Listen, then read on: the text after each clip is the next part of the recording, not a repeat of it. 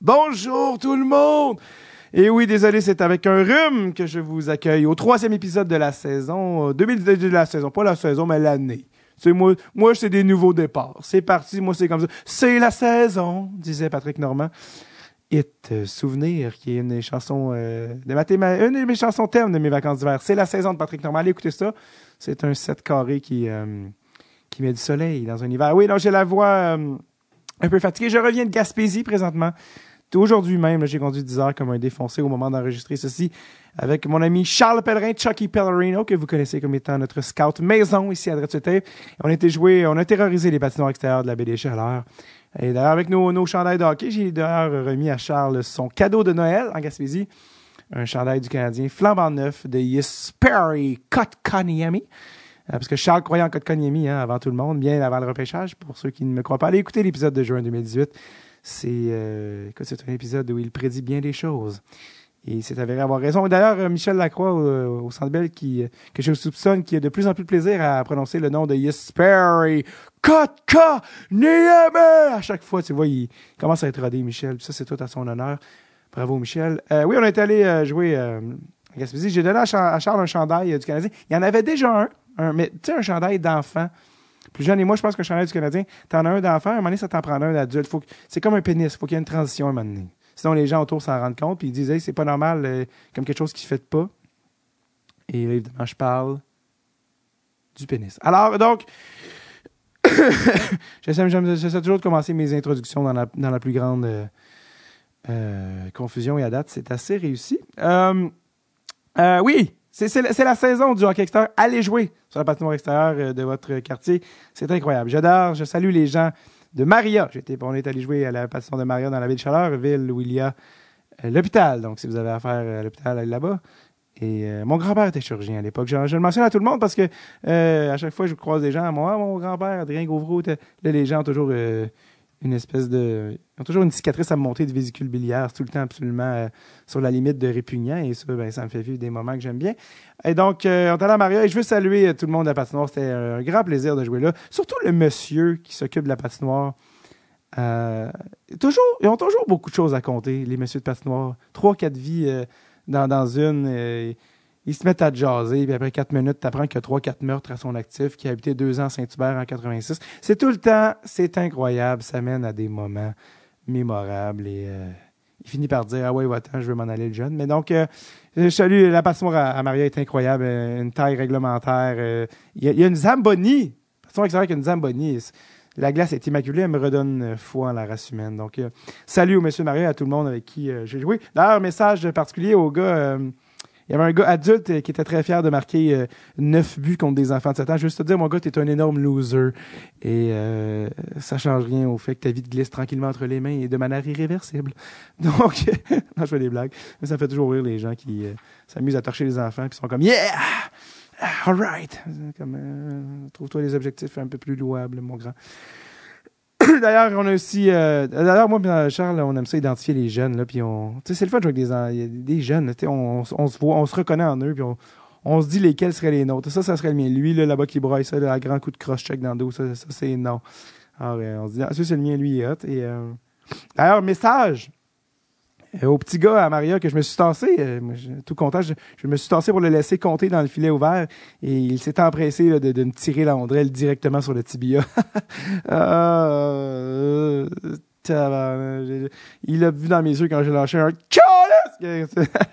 ça faisait mal pareil là, tu sais. Moi j'essaie d'être sport, je me tasse et il m'envoie ça. Et alors ben, c'est pas grave, on est là puis on regarde le sourire puis j'ai un bleu puis la gangrène est en train de pogner dans mais ben regarde, c'est pas grave. Alors ça sera les excuses ne sont comme jamais venues, mais ça c'est quand t'as 8 ans, tu t'en rends pas compte puis c'est bien correct, regarde, c'est pas grave. J'ai déjà été cet enfant là. Bon. Alors salutations aussi, on t'a joué à New Richmond, la municipalité de New Richmond, d'où vient mon père. Donc, salut aussi les gens de New Richmond. Mario et son frère qui s'occupent de la patinoire à New Richmond. Encore une fois, man, allez remercier les gens qui s'occupent de vos patinoires communautaires. C'est tout le temps de manière majoritairement bénévole. On a appelé Marion un soir, la lumière marchait pas, il est venu. il a ouvert la pièce avec le breaker avait sauté. Puis, c'est parce qu'il nous a expliqué ça s'est pas supposé de la manière, c'est qu'il y a un petit problème. Alors, regarde, c'est qu'il faut changer le filaire. Regarde, Mario, il y en a. Merci d'être venu. Il est venu avec son père. Il habite pas loin, tu sais, mais merci d'être venu, Mario. Il est occupé, ça a été un séjour mémorable. Allez jouer à vos patinoires extérieures respectives. Je vous avertis, c'est jamais simple. C'est jamais simple, jouer une patinoire extérieure, trouver le monde, tout le temps quelqu'un finalement peut plus. T'arrives là, la cabane est barrée, il y a de la lumière en dedans, le gars est pas là. Appelle Robert, c'est parce qu'il y a la clé, mais finalement, c'est que c'est le beau-fils. C'est jamais simple d'aller jouer une patinoire extérieure. T'arrives là, tu perds ta rondelle après 4 secondes. Faut t'aller la chercher dans la neige, tu la trouves pas, t'as les mains gelées. C'est le fun. C'est le fun. Il y a une chanson d'Émile Bilodeau qui parle de hockey extérieur. Je pense que ça tourne sur le hockey, où il dit, je cite, « Faire des belles passes avec des messieurs qu'on connaît pas. » Fermez les guillemets. Et c'est exactement ça. Aller jouer dehors, le vent d'en face, un bâton qui te frôle l'arcade sourcilière. « Ah, j'ai failli perdre un œil aussi, imagine. » Ouais, oui, garde, c'est ça. On en fait pas de cas et on s'amuse avec des étrangers. Alors, voilà. Donc, voilà, c'était mon message qui est financé par... participation, on dirait, je sais pas. Non, par personne, pour vrai, là, c'est vraiment, allez jouer dehors, c'est vraiment le fun. Et tout ça pour dire, tout cet épisode à date, à thématique de Old Time Hockey ne peut que me mener au bon vivant qui est monsieur Éric Messier. Éric Messier qui, pour les plus vieux, se souviendront, a joué pour l'Avalanche du Colorado dans les très bonnes années. Et qui est un homme extrêmement sympathique. Que dire, il s'est déplacé à Montréal pour l'enregistrement de cet épisode-là, le 13 août 2018, mais c'est pas rien, il est venu de Sorel et j'apprécie ça grandement. 13 août 2018 qu'on a enregistré ça. Éric, avec qui j'ai un lien, parce que ma tante, l'honorable Fabienne Desroches, que je salue, qui écoute présentement peut-être le podcast et que je lui envoie une pichenote sur la fesse gauche. On est bien, dans la famille, c'est comme ça. Hein? Chacun a sa famille, et puis moi, chez nous, c'est comme ça. Il n'y en a pas de problème, il n'y a pas de tabou. Alors, Fabienne Fabou de Lidou, qui est directrice du cégep, et donc qui m'a fait une passe direct sur le tape, c'est le cas de dire, pour recevoir Éric. Et Éric, mon Dieu, je vais arrêter de parler, je vous laisse le découvrir, mais c'est un homme fort sympathique et qui a d'excellentes anecdotes. Voici monsieur Éric Messier.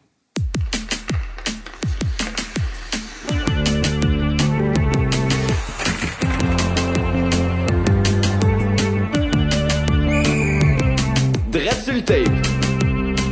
Avec David Bocage. All right, fait Éric Messier, bienvenue à Montréal. Merci beaucoup. Viens-tu souvent en ville? Pas trop, non. Avec les pompes et la construction un peu partout, on essaie d'éviter la ville. Fais pas exprès? Non. Quand on a affaire seulement. Ouais, c'est ça. T'es basé à quel endroit? À Sorel-Tracy. C'était... pour quelle raison tu avais choisi de t'établir là en premier? C'est à cause de ma femme.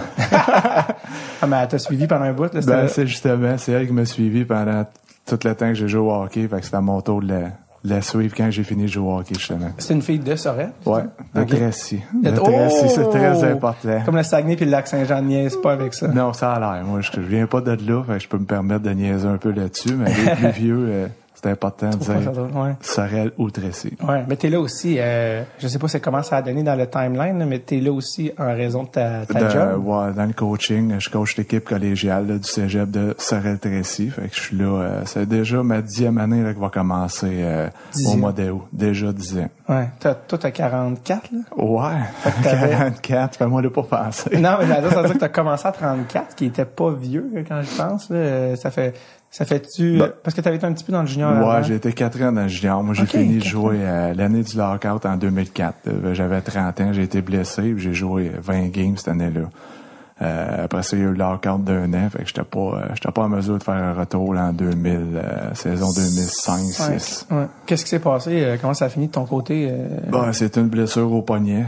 Une blessure, c'était pas un coup de cochon, là. C'était vraiment un accident, là, si on peut dire. Là. Je me suis fait squeezer le poignet dans la bande, là, de mise en échec. Je protégeais ma rondelle, puis le poignet, j'avais le poignet un peu comme la cheville à Moïse Salou dans le temps là, des expos. C'était pas beau. C'était pas beau. J'ai eu 3 opérations, puis la première opération, le médecin il m'a dit qu'il y avait rien à faire là-dessus. C'était comme oublie les sports de contact, là, t'es fini. J'en ai fait quand même. J'en ai eu 2 autres, mais 2 autres par 2 autres médecins différents. Mais c'était tous des spécialistes de main ou de poignet. Là. J'avais vu le médecin à Baltimore et les expos venaient de déménager à Washington. Ouais. Puis c'était le médecin qui, justement, surveillait tous les lanceurs des anciens expos, tout ce qui était doigt ou... Ces blessures-là, ouais. Fait que quand tu vois les spécialistes puis ils disent tout c'est fini, ben c'était vraiment fini. C'est vraiment que c'était rendu trop fragile, dans le fond? Ben, tu sais, je suis pas capable de lever mon bâton d'une main. À cette heure, les bâtons pèsent une plume, mais je suis pas capable de lever je suis encore capable de jouer, c'est ma main d'en haut, mais je veux dire... J'ai plus de force dans le poignet ou... OK, c'est vraiment à ce point-là, là. Ouais, c'est fini. On s'habitue avec le temps, là. On est capable de... Fait que tu joues au hockey d'une ligue de garage? Ouais, dans une coupe de lignes de garage, je vais être appelé, là. C'est des ligues que t'arrives puis on sépare les gars. Il y a pas de tableau, il y a pas de point de tableau. Ouais. Après 5 buts, on change de gardien. Fait que il y a pas de rivalité. Ça t'empêche pas de jouer ta main? Non, vu que c'est ma main d'en haut pis c'est pas contact, je suis capable de jouer, mais tu sais... Jouer contact, là, c'est sûr que non. Pas d'affaire de semi-pro, là. Après. Non, c'est fini ce temps-là. Puis pour prendre un tir, t'es-tu quand même capable de mettre du poids? Je suis encore capable. Ouais. Mes gardiens, ils sont pas encore capables de m'arrêter. Non, je suis encore capable. L'ego est encore intact. Voilà. L'orgueil est encore là. Ah oui, c'est ça. Fait que c'est ça qui a fait que pendant le lockout, dans le fond, tu t'es blessé la saison avant le lockout? Avant le lockout, ouais. Fait que le lockout, avant les fêtes. Fait que toi, dans le lockout, j'étais arrêté, j'ai pas, on demeurait en Floride, fait que c'était quand même, c'est pas une mauvaise place à rester durant l'hiver, fait qu'on a profité, là, pendant le lockout, on savait que c'était notre dernière, hiver au chaud, fait qu'on on a déménagé, là, au printemps suivant. T'as joué combien d'années au total, là? J'ai joué 9 ans professionnel, 7 ans dans la Ligue nationale, puis 2 ans dans la Ligue américaine. Ouais. C'est quand même plus que la moyenne. Hein? Ouais, quand tu regardes ça, la moyenne, je pense que c'est 4 ans, un peu plus que 4 ans. Fait que j'ai dépassé la moyenne un peu, mais... 9 ans puis une couple d'années plus tard. Ouais, tu sais, mais j'aurais aimé ça jouer encore c'est sûr. Un autre 10 ans, là, mais disons que mon style de jeu, j'étais pas un étoile non plus dans la ligue, fait que je pense pas que j'aurais été capable de jouer un autre 10 ans, mais j'aurais aimé ça au moins un autre 5 ans. Jusqu'à milieu de la trentaine, ça aurait été une belle âge pour arrêter. Comment t'as vécu ça? Parce que c'est pas toi qui as décidé d'arrêter. Hein? C'était facile parce que l'année, il y a eu le lockout. Ouais.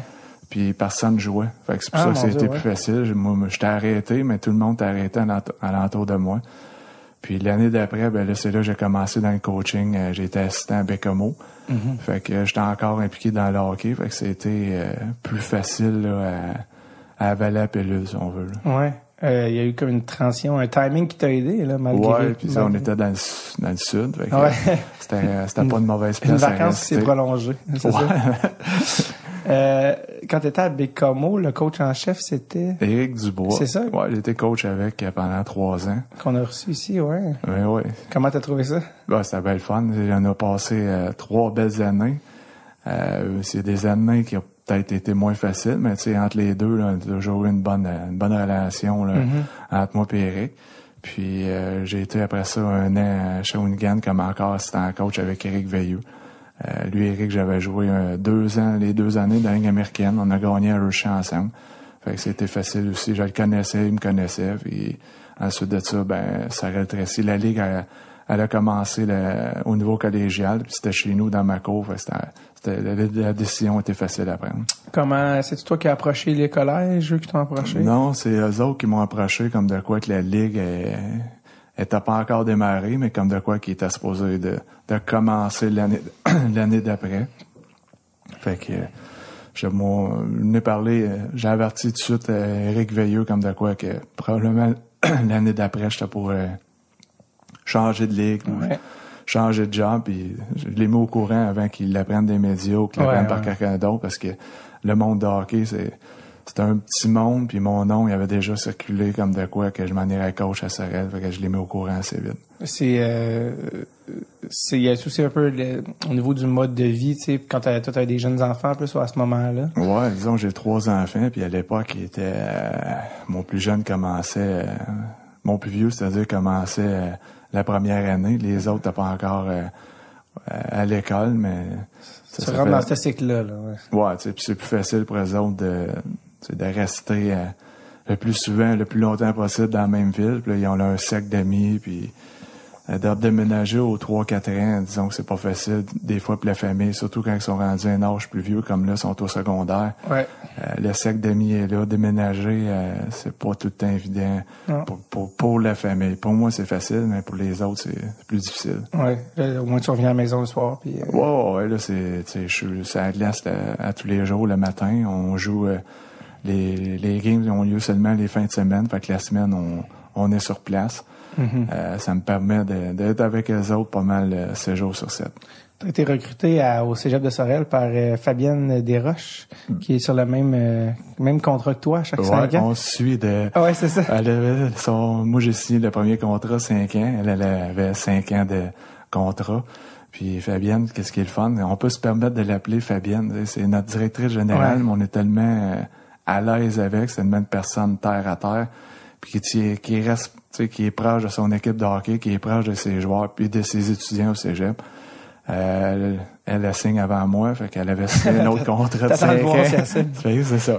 Là, notre contrat se termine après la prochaine saison. Je vais attendre voir combien de temps que Fabienne va signer. Est-ce que tu savais que c'est ma tante? Oui, elle m'en avait glissé un mot. Oui, c'est ça. J'ai parlé un matin en m'en venant. J'ai dit pour avoir ton dossier criminel, savoir qu'est-ce que tu avais, mais il n'y avait rien malheureusement. Non, en fait, elle en plus, elle approche la retraite. Il reste une année, je pense. Puis elle arrive je pense qu'elle va avoir 70. Je suis pas fou, je pense avoir 70. J'avais pas osé demander son âge encore, mais on pense qu'elle est proche de 70. Je pense qu'elle n'a pas l'air de 70. Non, l'énergie... elle a beaucoup d'énergie, puis tu sais, après être quasiment... Je veux pas être la mairesse après faire compétition au prochain maire, au maire de Sorel-Tracy qui est là.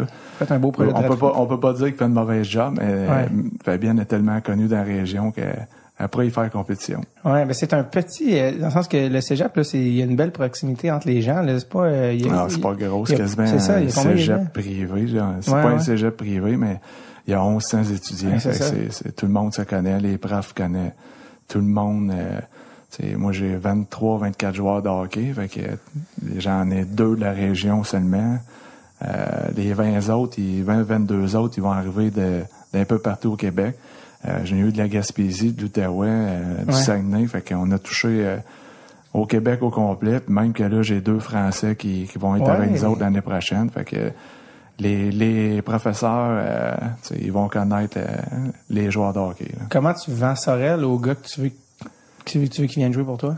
Ben, tu sais, il y en a, ça fait drôle, tu me demandes ça, parce qu'il y a des gars qui savent même pas c'est où ça va Tracy. Des fois, tu vas recruter, puis les jeunes savent pas trop c'est où. Fait que dans ce temps-là, je dis tout le temps, ça prend un passeport, quoi que ce soit, pour venir à Sorel, mais comment, disons que je vais les inviter justement à venir voir le cégep, puis voir un peu la ville, puis quand ils voient le cégep, tout le monde ont la première réaction que c'est un petit cégep, fait que les gens qui arrivent de loin, sont pas intimidés que ça soit un cégep de 5-6 000 étudiants. En ville ou quelque chose de... C'est tout le monde, comme, ils voient vite que tout le monde se connaît, puis c'est un grand village. On est loin, pas qu'on est loin, mais on est comme à part des autres un peu à Sorel-Tracy. Faut que tu passes pas à Sorel, faut que tu y ailles à Sorel. C'est vrai parce qu'il faut que tu sortes de la 20 une petite demi-heure. Ouais, c'est ça. Puis où tu prennes la traversier, on a le festival de la giblotte l'été, là, on est connu un peu. Mais un des mots les plus drôles au monde, giblotte. Ouais. Est-ce que tu as de la misère à recruter les gars? Est-ce que les des gens... fois, ouais. Des fois, sens-tu que c'est pas assez sexy? Tu sais, on comprend aussi des fois les jeunes. Dans la région de Montréal, il y a déjà 3 cégeps, fait que ça va être plus dur d'approcher les gars de Montréal. Ils n'ont pas besoin de se trouver un appartement ou une pension. Fait que déjà là, les coûts vont être moins élevés pour eux autres de jouer dans leur cégep. On offre tous les programmes excepté la technique policière, mais je sais que Fabienne est là-dessus depuis... ça fait 9 ans qu'elle aimerait avoir la technique policière. Elle travaille fort. Il reste un an. On va lui dire que ça va être la bonne année. Ouais, c'est ça. Mais juste en ayant la technique policière, ça l'aiderait probablement à avoir, mettons, 2-3 gars de plus je comprends, par saison. C'est comme un casting, là. Nicolas, il est pas loin non plus. Non, c'est ça. Mais tu sais, gars qui joue au hockey, technique policière, tu peux voir des atomes crochus. Ouais, ça va ensemble. Mais... Puis c'est quoi, selon toi, top cégep, les top destinations pour les joueurs dans la Ligue collégiale? Ben, tu sais, Lennox est une bonne équipe, une bonne organisation. Stéphane C'est un Lebeau. coin de Sherbrooke, ça? Ouais, c'est à côté de Sherbrooke. C'est ça, okay. C'est un cégep anglophone aussi, fait que les jeunes, ceux qui veulent apprendre l'anglais, si on veut, ben ils vont se tourner vers Lennox, puis ils sont bien coachés avec Stéphane Lebeau qui est là depuis le début. C'était un autre ancien de la Ligue, un gars qui a gagné la Coupe. La dernière année que les Canadiens ont gagné la Coupe, il y a eu un grand rôle dans cette année-là. Il y a Saint-Laurent à Québec qui sont coachés par Guy Chouinard.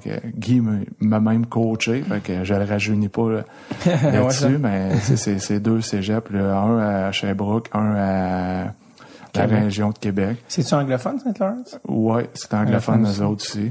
À Montréal, ben c'était Saint-Laurent, André Laurando, puis Lionel Groux qui les trois là. On a reçu Mathieu Chouinard d'ailleurs. Oui, Mathieu, il fait une bonne job aussi à Saint-Laurent. Il est là depuis le début. Au début, il était assistant coach. Ouais. Il a sauté une année, lui, je pense, pour aller assistant coach dans le junior, mais il est revenu en chef après. Fait que, il y a plusieurs anciens pros, anciens qui ont joué en Europe ou un peu partout. Il y a Christian Larue qui est coach à Sainte-Foy, qui a coaché plusieurs années junior, même universitaire à Moncton. Fait que non, la Ligue est pas encore assez connue, mais il y a des bons joueurs, mais il y a un bon staff de coaching aussi. Oui, on a reçu Mathieu qui a été repêché 2 fois par les sénateurs. 2 fois, Et c'est toute une histoire. Vous irez écouter le podcast, ceux qui l'ont pas écouté, parce que c'est comme un parcours assez particulier. C'est assez spécial. Et vous avez aussi un de vos, on a reçu aussi au podcast peut-être votre top rival de toute la Ligue. Je sais pas si tu me vois venir. Un peu. C'est peut-être nous autres qui sont top rivales. C'est mutuel. Nous autres, on fait pas de coup quand on joue contre André Laurando, mais eux autres, ils en font peut-être un peu plus. On les a battus en finale une année, puis on dirait qu'ils l'ont comme pas... c'est même que ça n'est comme pas pris. Je sais pas pourquoi. Ils veulent pas... notre équipe, ça a toujours été un peu l'identité d'une équipe qui travaillait fort. Puis on n'a pas de vedette. On n'a jamais un joueur qui est dans les 10 premiers compteurs de la Ligue. Ouais. À part peut-être un année, là, mais je veux dire, ils n'ont pas de gérer leur défaite, puis regarde. C'est le même que ça commence. C'est le même que ça commence. J'embarquerai pas là-dedans. Non, je fais des blagues, mais dans le sens que c'est sain des rivalités aussi. Là, sain. Des fois, oui et non. Là. Des fois, la ligne est peut-être traversée un peu, mais... Quand les coachs se battent, là, on a dépassé la ligne. On n'est pas rendu là. À mon âge, c'est fini ce temps-là, puis avec le nez que j'ai... c'est fini aussi. Ouais, un coup de nez de ta part, ça peut en achever une coupe. Mais non, ça, il était venu en fait c'était le fun parce qu'il était venu au podcast Alex Andano et son boss Claude Morin parler de la Ligue. Parler de la Ligue qui gagne à être connue puis qui doit se faire connaître plus pour les jeunes joueurs de hockey. Yep. Et étudiants, mettez-le dans l'ordre que vous voulez, mais étudiants virgule joueurs de hockey qui veulent peut-être aller par exemple à l'université, que ce soit canadienne, américaine. C'est une option qui est encore un petit peu méconnue. Puis eux m'avaient parlé, par exemple, d'un joueur, un de leurs gars, c'est-tu Vigneault? Vigneault, ouais. Ouais, qui est allé universitaire américain, puis qui là est rendu pro. Ouais. Tu sais, comme quoi, c'est possible, tu sais, je pense qu'il y a 3 anciens qui sont rendus pro, qui ont passé dans la Ligue collégiale, qui là sont rendus... je parle, il y en a 2 dans la Ligue américaine, peut-être un dans l'East Coast. Fait que la Ligue, il n'y a peut-être pas assez de publicité, on n'en parle pas assez. Ouais. Mais si t'es bon, on va te trouver. Oui, mais encore là, les dépisteurs, quoi que ce soit, ne nous connaissent pas encore. Là. Ouais, je comprends. C'est jamais qu'il va y avoir un article dans le journal comme de quoi ils vont parler d'un joueur, d'une équipe ou de la Ligue en tant que telle. Peu importe le journal, que ce soit RDS, TVA Sport, il n'y a personne qui en parle. Puis on parle juste du hockey junior majeur, que oui, c'est l'étape avant d'aller professionnel. Mais il y a des jeunes aussi qui oubliés ou que c'est pas des premiers choix junior majeurs qui vont jouer surtout dans notre ligue. C'est des joueurs qui sont plus effacés, qui ont un parcours peut-être bien plus tough, qui qu'un jeune justement qui est dans le junior. C'est quoi ton rapport, parce que tu as joué, en guillemets, votre rival, c'est un peu la Ligue d'hockey junior majeur en termes de philosophie, si on veut. C'est avec eux. Mais tu sais, il n'y a pas de rivalité tant que telle, parce qu'on sait que les meilleurs vont aller dans le junior majeur. Ouais. Puis eux autres, tu sais, ils n'ont pas juste des gars collégiales, ils ont des gars aussi au secondaire. Ouais. C'est ça, des 16, puis il y a même des 17 ans des fois qui sont late, si on veut, nés en octobre, novembre, décembre, qui vont jouer justement. C'est une année de secondaire 5, fait que non jamais qu'on va rentrer en compétition avec la Ligue junior majeure, mais c'est plus la Ligue junior 3 qu'on est en compétition avec eux. OK, je comprends. Qui est juste en dessous de la Ligue junior majeure. C'est les mêmes âges, mais je suis pas inquiète de dire que notre Ligue, on est capable de rivaliser avec le junior 3. Ouais. C'est une ligue plus vieille, dans le sens qu'ils ont plus de 20 ans, 19 ans. Nous autres, c'est plus concentré sur des 17, 18 ans. Ouais. Mais on a déjà demandé, on a déjà eu des matchs d'étoiles, si on veut, des 17 ans qu'on jouait contre les 16 ans du junior majeur. C'était dans le temps Équipe Québec. Ouais. Puis c'était tous des premiers choix. Les Beauvilliers, ils ont joué là-dedans. C'est tous des gars qui étaient, il y a 16 ans, ils ont joué contre nous autres, mais notre ligue, on était capable de les battre. Fait que, on a toujours eu une invitation avec la Ligue junior 3 de faire un match d'étoiles contre eux autres, mais seulement avec en enlevant les 20 ans. On enlèverait les 20 ans de notre ligue, puis on enlèverait leurs 20 ans eux autres. Mais je pense que Hockey Québec ou je sais pas qui, ça n'a jamais passé. Il y a des choses à protéger. Je sais pas c'est quoi qui se passe. Des fois, c'est peut-être un peu de politique là-dedans de voir hockey, mais on est capable de rivaliser avec le junior 3.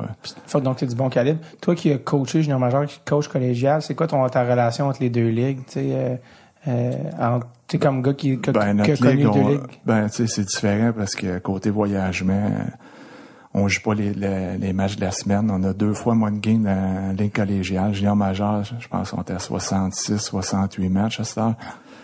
Nous autres, c'est seulement 36.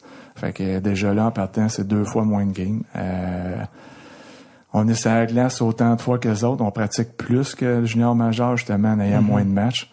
Mais je dirais que l'âge, c'est la même. Là. J'ai accepté les 16 ans. C'est de 17 à 20 ans notre ligue.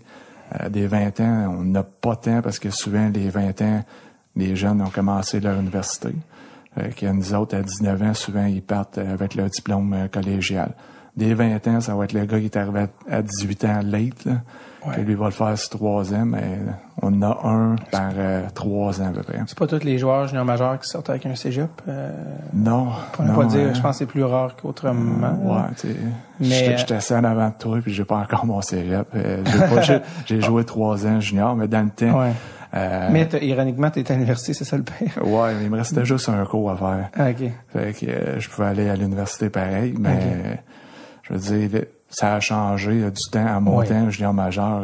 J'ai été 3 ans à Bécomo, puis je peux te dire que même s'ils sont loin, puis sont sur la route peut-être plus qu'une équipe comme Drummondville, que tout est plus proche. Au central. Sont suivis au côté études. Il n'y a pas de semaine de relâche. Au secondaire ou au cégep, ils vont toujours avoir une semaine de relâche, mais les étudiants, les joueurs, c'est-à-dire à Bécomo, quand on allait dans Martine, il y avait toujours un prof qui venait avec nous autres, que oui, il faisait étudier. Il y en a qui peut-être étudiaient moins que d'autres, mais je veux dire, il y a été 2 ans qu'à Bécomo, ils ont eu joueurs étudiants au Canada, dans la Ligue canadienne. Fait que non, c'était... sont suivis, puis justement, pendant les semaines de relâche, ben les profs ils louaient des locales. Il n'y avait pas des cours à tous les jours, mais il pouvait être un après-midi, 2 après-midi dans la semaine, que même si l'école était fermée, que les jeunes étaient à l'école. C'est quoi qu'est-ce que tu penses qui devrait être la prochaine affaire à accomplir pour la Ligue collégiale? C'est quoi la prochaine étape à franchir pour que la Ligue passe à un niveau... justement, qu'on parle plus de nous autres. Ça, donc, c'est en termes de publicité. Oui, puis ça va partir... c'est pas entre nous, le cégep, ou les autres cégeps, c'est la RSEQ. C'est lui qui c'est... Question de marketing. Notre commissaire. On n'a pas un commissaire attitré. Je comprends. Ça prendrait quelqu'un qui est là, qui soit un peu plus pesant, puis quand il parle de hockey, tu veut pas le hockey... Je veux rien enlever au badminton ou aux autres sports, mais au Québec, on entend plus parler de hockey que des autres sports. Ouais. Puis le hockey collégial, on n'entend pas parler. La RSEQ vont parler beaucoup de du football universitaire, mais on parle pas de hockey collégial. On parle pas. Pourquoi? Ça, c'est la bonne question. On le demande, mais on n'a pas de réponse. Fait que, oui, on aimerait ça savoir pourquoi. Est-ce que on n'a peut-être pas assez de commanditaires, mais encore là, la Ligue fait pas les démarches nécessaires non plus qu'on ait des commanditaires majeurs, que ce soit CCM ou je nomme ça, là, mais parce que je sais que les juniors sont avec J'envoie des CCM. S'ils écoutent Des en ce fois moment. qu'ils écoutent, on serait intéressés. Tu ris, mais un des gars qui est venu au podcast travaille pour Bauer. Ben, Anthony Gauvin qui est passé, donc... ou Bauer. Ouais, c'est ça. Bauer. Tout est bienvenu. Non, mais on rit, mais on sait jamais où ça tombe. Il y a des gars qui m'écrivent comme quoi le podcast roule dans le shop. Fait que peut-être que quelqu'un écoute, mais des gens qui travaillent en marketing pour des compagnies de hockey, des équipes collégiales qui existent. L'invitation est lancée. Oui. Ah bon, on va voir si ça va mordre. T'en as parlé un peu, justement, tu dis que toi-même, t'as pas fini ton cégep, mais c'est quand même assez exceptionnel parce que tu as un parcours pour un gars de ton époque là, qui est quand même assez rare parce que tu as joué junior majeur. Ça, tu as fait une année à l'UQTR. Ouais. Après ça, tu es allé pro dans la Ligue américaine. C'est spécial. J'ai quand même une certaine culture de hockey, puis de vite de même, je peux pas t'en nommer là, qui ont fait junior. Ah non, je vais aller universitaire. OK, je vais aller professionnel. C'est quand même assez rare, là, ce combo-là, là, back à back. Dans ces en années-là. 94, 95, là. Ouais. C'était pas, c'était vraiment, quand t'allais jouer universitaire, c'est parce que t'avais mis une croix sur le hockey professionnel, généralement, là, t'sais. Ouais, pis ça, c'est l'année du premier lockout, là, dans le temps que, je pense que les gars, ils avaient été, en lockout jusqu'au mois de janvier. Ouais, on a une saison ça, de c'était 48 mon games. année de 21 ans, que mon cégep, j'ai fini, j'ai essayé de finir mon cégep cette année-là, mais je veux dire, j'avais pas de hockey. Ouais. J'avais les camps pro, il y avait pas invité personne, il y avait les gars repêchés, ils savaient qu'ils étaient en lockout au camp, fait que c'était seulement l'équipe qui était un camp, faut dire vite, là, mais qui était comme au camp, puis après ça, ils ont dit il n'y a pas de saison. Ben, ça veut dire que la saison commençait pas. Fait que c'était cette année-là, j'avais pas j'étais trop vieux pour jouer au junior. Les camps pro, il y avait rien, fait que je pouvais pas aller Ligue américaine, il y avait déjà leur gars. Dans le temps, il y avait la Ligue internationale, il y avait déjà leur équipe. Il y avait des gars du pro, justement, qui n'avaient pas de saison, qui s'en allaient jouer là. Puis j'avais pas assez de cours pour aller à l'université. Fait que la session d'automne, si on veut, j'avais rien, là. Fait que je jouais les samedis d'une ligne de garage avec mes chums. Non. Puis j'avais été jouer 5 matchs avec la Ligue senior qui a commencé cette année-là. OK. Fait que j'allais jouer là pour, je pense, 30$ par game. Ah ouais. C'est une grosse paye. Ça payait à peine le gaz. Ah ouais. Puis c'est la session d'hiver que Danny Dubé, qui était coach à l'UQTR, que j'ai été capable de rentrer à l'UQTR pour jouer la session d'hiver. OK, fait que c'est à l'hiver que t'es rentré. Fait que c'est drôle parce que dans le fond, encore une fois, le timing était c'est à cause du lockout, tout ça, dans le fond, là. Ouais. Ça aurait été, encore une fois, les deux lockouts ont eu des rôles très importants pour le début sinon, et la fin de ta carrière. J'aurais été faire un camp pro, puis j'aurais essayé de faire d'avoir une job, que ce soit dans la Ligue américaine ou East Coast, ou je sais pas ce que j'aurais fait à 20 ans, 21 ans. Probablement, j'aurais été dans l'East Coast à ce temps-là.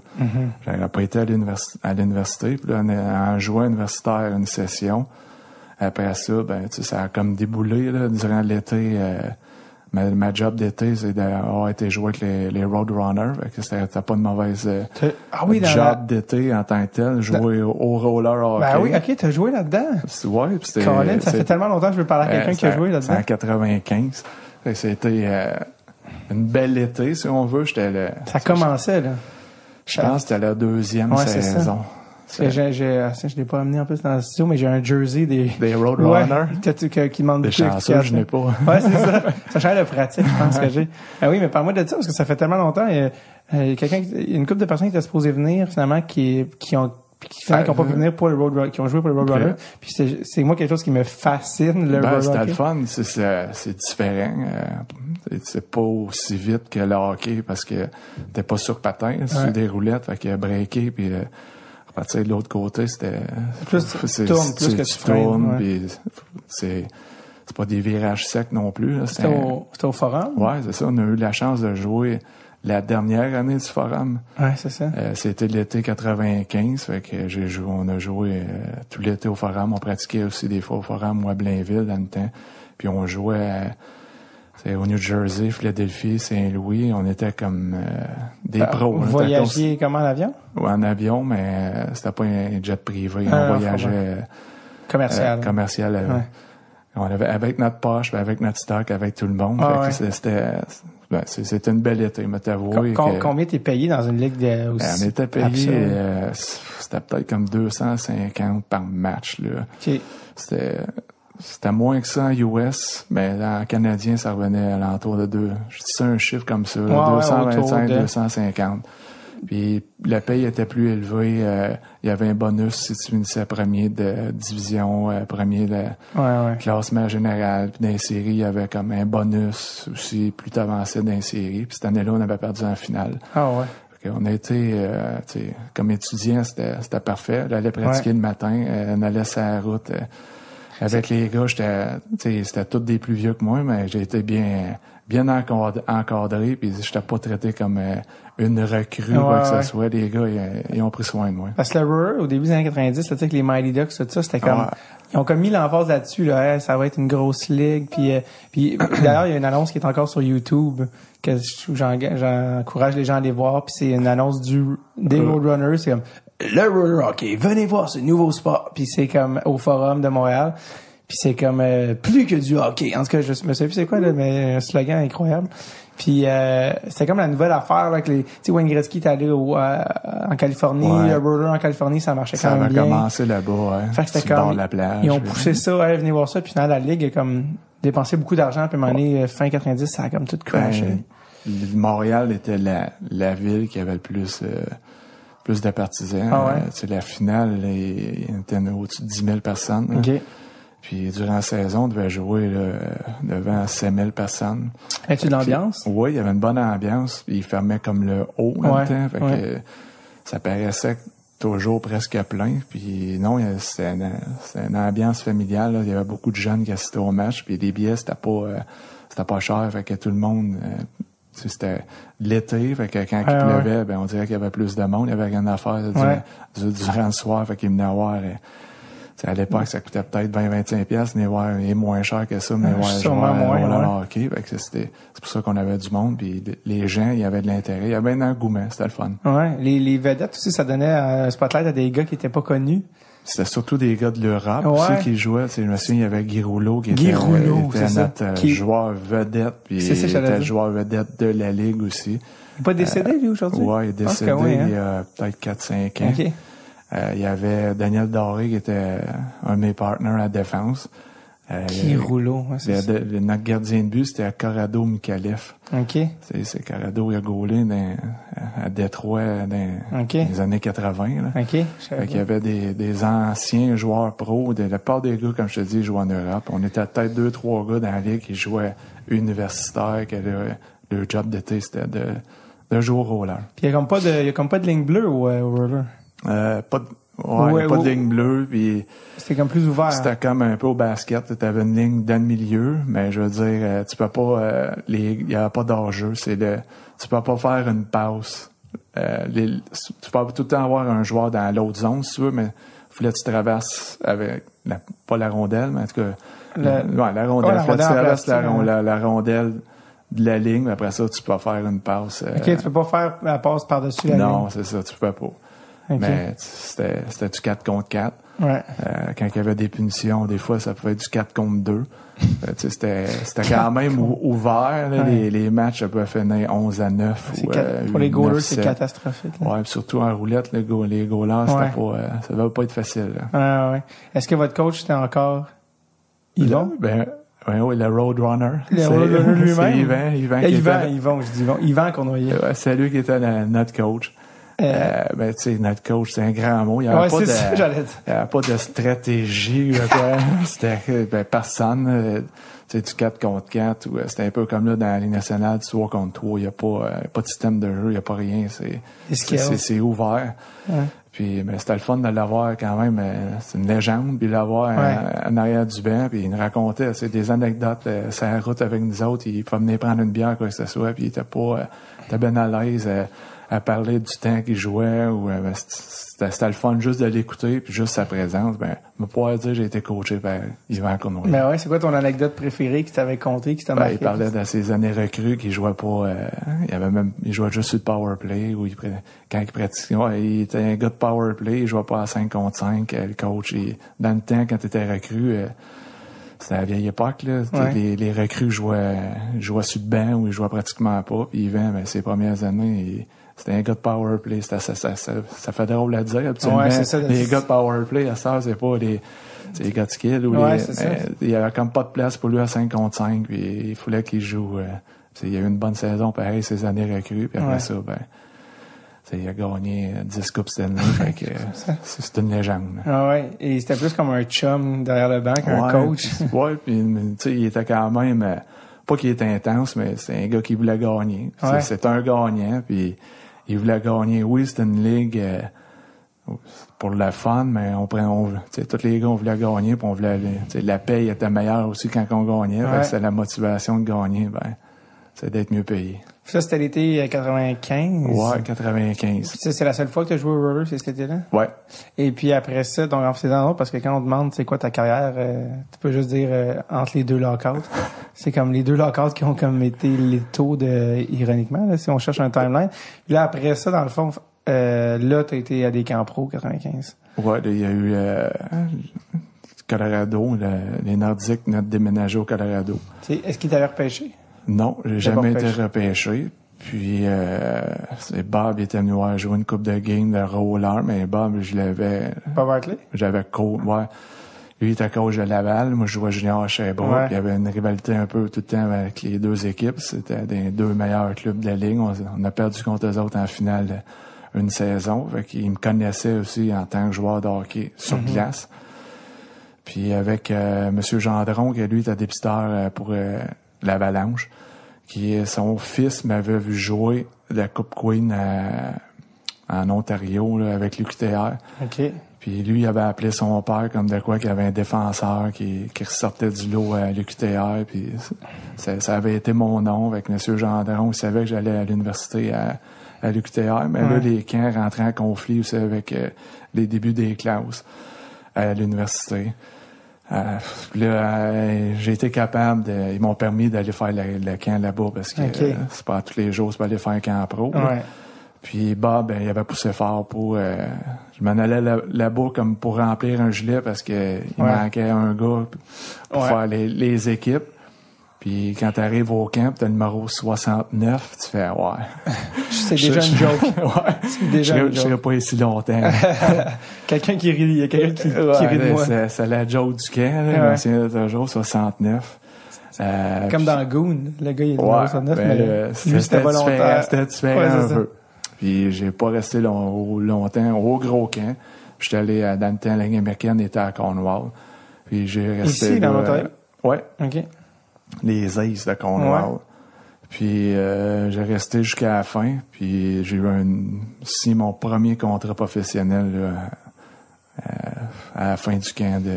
Fait que finalement, t'es jamais revenu à l'UQTR. Non, c'est drôle parce qu'on est passé dessus quand même rapidement, mais un autre gars qui est venu au podcast, Danny Dubé. Ouais. Qui t'a coaché. Ben ouais. Faut que tu me parles de ça. Danny Dubé, on le connaît comme commentateur, mais Danny Dubé comme coach, c'était comment? Ben, il était intense. Ouais. Mais tu sais, j'ai toujours eu des coachs intenses, puis... T'en es-tu devenu un? Ben, je pense que oui, là. J'étais un joueur intense, pas de cachette. Ouais. Mais ça m'a pas dérangé. Moi, ça me dérangeait pas que les coachs, c'est dans le temps qu'ils pètent un hockey dans la chambre, quoi que ce soit. Ça faisait partie du hockey, puis... C'est une autre époque aussi, là. Ouais, c'est ça, mais ça me faisait pas peur, j'étais pas intimidé, puis oui, quand le coach m'en demandait, ben, j'en donnais. J'avais le caractère pour... je me disais toujours à moi-même qu'il m'aura pas. Tu sais, le coach, il m'aura pas, je vais lui montrer que ce que j'ai dans le ventre, puis il n'aura pas le choix de me faire jouer. Danny, oui, il était intense, mais dans le bon sens. C'était pas, il était respectueux. Jamais s'il avait de quoi dire à un joueur, il passait pas par 4 chemins pour lui dire, mais c'était toujours quand même dans le respect. Puis une anecdote, on a gagné. Moi, je pouvais pas jouer parce que j'étais au cégep de la session d'automne. Fait que par les règles, je pouvais pas jouer avant le 1er janvier. Sauf que l'UQTR, on allait faire un tournoi, c'était à Fernie, à Colombie-Britannique. OK. C'était entre Noël et jour de l'an. C'était style du 27 au 31 décembre. Ouais. Mais là, il y avait des blessés. Puis là, Danny, il dit, on va te faire jouer sous le nom de Eric Cool. Là, Eric Cool, c'était vraiment un vrai joueur, mais il était blessé à l'épaule. T'appelles Eric, fait que ça marche. Ça a bien marché. Puis là, j'avais un gilet pas de nom dans le dos. T'avais pas le numéro 7. Non, j'avais pas de numéro 27. Puis on gagne le tournoi. Puis le joueur du tournoi, j'ai la plaque chez nous, Eric Cool. Fait que, lui, il était crampé des estrades, il sautait partout, on s'y encore.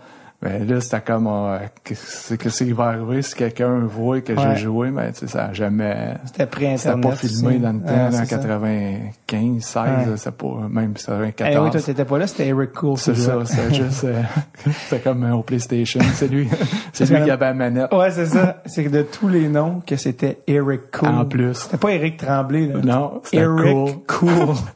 Avec un C ou un K? Avec un C. Hein? C-O-O-L? Ouais. Eric J'ai Cool. la plaque chez nous encore. Honnêtement, je vais le retrouver, le vrai Eric Cool.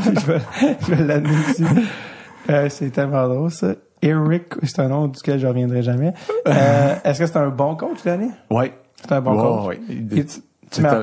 Vas-y. Tu sais, il était demandant, mais il avait le tour de tout le temps, ressortir le meilleur de ses joueurs. T'es-tu meilleur coach ou commentateur? Moi, je l'ai aimé comme coach. Tu l'as comme plus connu commentateur, il est pas bon, mais c'est pas, la job est différente aussi, là. Ouais, c'est ça. Il est bon commentateur, il va faire une bonne job comment décrire la game de hockey à la personne qui l'écoute. Ouais. Mais comme coach, c'était différent. Ben, tu sais, je l'ai aimé comme coach, là, soit pas de cachette. Puis c'est un des premiers coachs à m'avoir fait confiance, à m'avoir donné beaucoup de glace, de temps de jeu, que ce soit power play. Moi, j'étais arrivé dans l'équipe au fight, puis j'étais comme quand la saison était finie, j'étais comme le premier défenseur de l'équipe, et il m'a donné confiance. Hein. C'est de ce que j'avais vu là, en regardant tes statistiques, t'avais genre un point par match là, dans l'UQTR, dans le junior, dans la ligue universitaire pour un défenseur. Tu t'étais pas dans la ligue nationale, t'étais pas caractère particulièrement offensif. Fait que d'avoir un point par match comme défenseur, ça donne une idée là, quand même. Ouais, non, je peux pas, j'ai pas de mauvais mots à dire de Danny. Ouais, tant mieux. Non, pas que je voulais t'en faire part parce que on a eu bien du plaisir avec lui quand il est venu. Fait que ça m'a fait penser tantôt, ça n'a pas du tout rapport, mais quand t'as dit que t'as joué à Cornwall, qui est dans l'Est, on t'a rien. Puis il y a tout le temps beaucoup de blagues sur Cornwall. Mais j'ai appris que Ryan Gosling habitait à Cornwall. Puis Ryan Gosling, c'est comme la vedette hollywoodienne. Puis je trouve ça vraiment drôle que ce gars-là, qui a déjà habité à Cornwall, puis maintenant, non, ça fait longtemps qu'il n'habite plus à Cornwall. C'est une des villes qui était plate à jouer. C'était à Cornwall. Il y avait pas de monde dans les estrades. L'économie dans le temps, était pas à son meilleur non plus. Puis moi, c'est pas une des raisons pour qu'on a déménagé à Hershey, dans la ville du chocolat, là. Ouais. Où d'ailleurs, vous avez gagné, votre première année, la Coupe Calder. Ouais. Disons que, on n'était pas les bienvenus parce que les gens étaient comme déçus d'avoir perdu, les gens d'Hershey. Ouais. C'était toujours, ça faisait des années qu'ils étaient affiliés avec, les Flyers de Philadelphie. Ah, okay. Puis là, les Flyers, ils ont décidé d'amener leur équipe à Philadelphie, fait que c'était les Phantoms qui jouaient dans le vieux Spectrum dans le temps. Okay. Les deux arénas étaient à l'autre bord de la rue. Puis nous autres, on est arrivés pour venir patcher le trou à Hershey. Fait que les gens étaient comme déçus, mais il y avait la plus grosse rivalité que j'ai eue dans le hockey, c'était Hershey-Philadelphie. Dans la ligue américaine, là, tout le monde a vécu canadien, nordique, là, mais nous autres, Hershey, Philadelphie, là, je te dirais, c'était encore pire. Ouais, on jouait 10-12 matchs pendant la saison, puis on a eu les affronter pendant des séries. On a gagné la série en 7. Fait que durant la saison, on a joué peut-être 20 fois contre eux autres. Je parlais d'Éric Veilleux tantôt. Souvent, on jouait le vendredi à Philadelphie, samedi, c'était à Hershey. Puis le mercredi, il commençait à vomir tellement qu'il était nerveux, parce qu'Éric était baveux, ça, un peu. C'était pas le plus gros joueur, mais c'était lui qui allait allumer le feu. Mais on avait des toughs dans l'équipe. Puis les games duraient 4 heures, 4 heures et demie. Durant les séries, 2 fois, les 6 joueurs sur la glace se sont battus. C'était du hockey comme dans le temps. Ouais, comme surtout dans le Spectrum. Le Spectrum était toujours plein. Il y avait 15 000 personnes. Le monde, c'est le monde de Philadelphie. Ils sont partisans de leur équipe. Quand il y avait une bagarre ou quand on jouait contre eux autres, les gens étaient debout d'invite puis ça shakeait. Juste dans le warm-up, tu voyais que la game, c'était pour être une game longue. Ouais. Quand t'achètes ton casque avec la broche, c'est pas vrai. Là. Parce qu'il va revoler. Mais Philadelphie sont fous ben raides. C'est le seul, je pense que c'est le seul aréna où j'irais pas avec le chandail des Canadiens. Ouais, tout le monde y a peur un peu de... j'en connais qui est allé, ça, puis les gens vont vraiment être... les gens sont intimidants. Les gens veulent se battre. Ouais, puis c'est quand tu portes pas le gilet de l'équipe, justement, de Philadelphie, ça peut mal revirer, mais... Souvent, faut que tu sois escorté. Je connais des gens qui ont été escortés pour sortir du building par la sécurité parce que t'étais pas je suis pas surpris. Fait que, tu sais, ça te donne une idée, là, quand même. Tu sais, la crowd de la Ligue américaine, c'était pas le crowd de la Ligue nationale non plus. Fait que c'était d'accord. Ouais. On s'est fait escorter par autobus, sortir de la ville parce que les gens se faisaient tirer des œufs, des roches, là, on a vécu par l'autobus. Ça brasse. Ça a brassé. On avait Wade Bielak qui jouait avec les autres. Il est déjà décédé aujourd'hui. Ouais, décédé. Un batailleur. Ouais. Puis tu sais, Wade, je restais en appartement en face de lui. C'est lui qui m'a appris l'anglais. On a grandi ensemble avec le Colorado. Il a rencontré sa femme. J'étais avec lui. Puis c'était notre tough. Il avait 20 ans. Puis c'était notre tough de l'équipe. Là. Fait que lui, il se battait contre des gars de 27, 28 ans. Je me souviens toujours, il y avait Frank, c'était la soirée du zoo qu'il appelait, parce qu'il appelait Frank Bialowas, qui était le tough de Philadelphie, il l'appelait Frank the Animal. Fait que les gens, ils avaient tout comme une face d'animal dans les estrades, puis le premier chiffre, Bielak, il voulait qu'il se pogne avec de l'animal, justement, mais il l'a knocké, là, puis tout le band, nous autres, on était debout, là. On était tellement contents. On a gagné la game. On pesait 50 livres de plus. Juste grâce à lui qui avait seulement 20 ans. Là. Et il était énorme, Wade Bielak, non? Ouais, c'était un bon 6 pieds 4, 6 pieds 5. Là, puis il était tough. Là. Il était tough de nature. Mais dans la rue, il était pas tough. C'était le bon gars. Le goon. Le goon parfait. Là, Les classiques sont tout le temps très gentils en dehors de la glace. Te souviens-tu quand t'as appris qu'il est décédé? Ouais, je l'ai appris à la télé. Ça m'a fait de quoi, là. J'ai été shaké un peu. Lui, il a pas joué longtemps au Colorado. Après ça, il a fait plus. Il a joué 4-5 équipes, mais sa carrière, là, surtout à Toronto avec les Maple Leafs, chaque fois qu'on jouait un contre l'autre, on avait quand même, là, on se voyait le matin à la pratique ou après les matchs, puis on se parlait tout le temps, mais oui, quand que j'ai appris son décès, surtout de la manière qu'il est décédé. Un suicide, c'est jamais le fun à apprendre. Ça m'a fait de quoi. T'étais-tu encore en contact avec lui à ce moment-là? Pas tant, parce que justement, chacun prend son chemin. À un moment donné, quand que tu joues plus, ça faisait une couple d'années, j'étais même plus dans la ligue, fait qu'on s'est comme séparés chacun. Puis lui, il était rendu, je pense, à Nashville.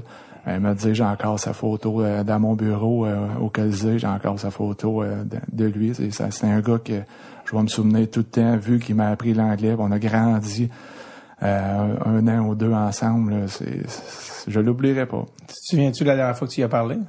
Ouais, c'était à Montréal. Ici, on avait eu une pratique, un morning skate, mais c'était les Bécomo, justement. On était dans la région de Montréal avec le Dracard. On était venu voir une pratique des Canadiens. Mais c'était contre Toronto. Toronto, ils pratiquaient, je pense, avant Montréal. Puis on arrivé par le garage que tous les gars y arrivent. Puis Wade était dans le corridor. Puis ça faisait une couple d'années qu'on s'était pas revu. Puis ça, c'était en 2007 peut-être. Puis il est décédé pas longtemps après. Là, une couple d'années après. Mais c'est la dernière fois que je l'avais vu. Là. Est-ce que ça t'a fait faire avoir des réflexions par rapport à ce métier-là, les batailleurs, les commotions, l'effet que ça a sur le cerveau. Là, toi, tu te battais pas tant. Non, tu sais, Fait non, que ça a j'étais pas. pas été, tu sais, j'ai eu des commotions comme tout le monde. Là. Ouais. Ça m'est déjà arrivé de, tu sais, un hit par Morrow dans le temps à Dallas. Brandon. Là. Les deux, là, on s'était frappé solide. C'était à commotion égale. Ouais, parce que les deux, je me souviens, on a tombé, puis les deux, on s'est relevés, puis on avait les yeux croches. Cross-side. Ouais, les deux, c'est en allait chacun de notre banc, puis je me souviens que je voyais double. Je voyais double, je pensais, dans ma tête, j'avais le film de Rocky, dans ma tête, qu'il voyait, qu'il avait dit dans le film qu'il voyait 2 Russes. Là. Je me disais, ça se peut, parce que là, je vois 4 potes qui s'ouvrent au banc, là, laquelle que je ferais. Puis c'est là que maintenant j'ai continué à jouer pareil. Là, ah oui, c'était comme ça. Tu prenais 2 Tylenol puis on continuait à jouer. Là. Mais je me souviens de tout. Dans le temps, les commotions, c'était plus que quelqu'un qui perdait à 4, qui se souvenait pas de rien. Là, mais il y avait comme pas de connaissances. Non, c'est ça. Mais ça a tellement changé. Puis encore là, ça change encore à chaque 6 mois, il y a toujours de quoi de nouveau sur les commotions. Ton approche, toi, comme coach, comme coach, là, t'étais responsable des enfants, là, des jeunes cerveaux dans ton équipe. On le voit, si un jeune, justement, après une bonne mise en échec, quand il arrive au banc, c'est justement s'il il a les yeux un peu crash ou qu'il se sent pas bien, ça se tient pas avec ça, là, surtout si des étudiants sont jeunes. Y a-t-il un comme on dit avec c'est ma soigneuse, là, on le met dans le garage. On le parque, puis met ça là dans le garage, puis on prendra pas de chance. Y a-t-il un protocole ou Oui, on essaie de suivre, on suit le plus possible le protocole du junior majeur. Okay. Mais là, tu sais, les protocoles changent d'année en année. Il y a un temps, il fallait les essais pendant une semaine qu'il n'avait pas le droit de rien faire. Ouais. Là, maintenant, depuis que a fait sa commotion il y a 2 ans, là, quand il a fait sa commotion. Plus que ça, même. Attends, le temps passe vite. Là, c'est que dans les séries, quand on gagnait, il y a 2 ans. Là. Il y avait une commotion dans les séries? Oui, c'est vrai. Il avait manqué quelques games. Puis il est revenu après 48 heures, il est revenu à pratiquer. Je pensais que tu veux dire qu'il y avait eu ces grosses commotions il y a une couple d'années.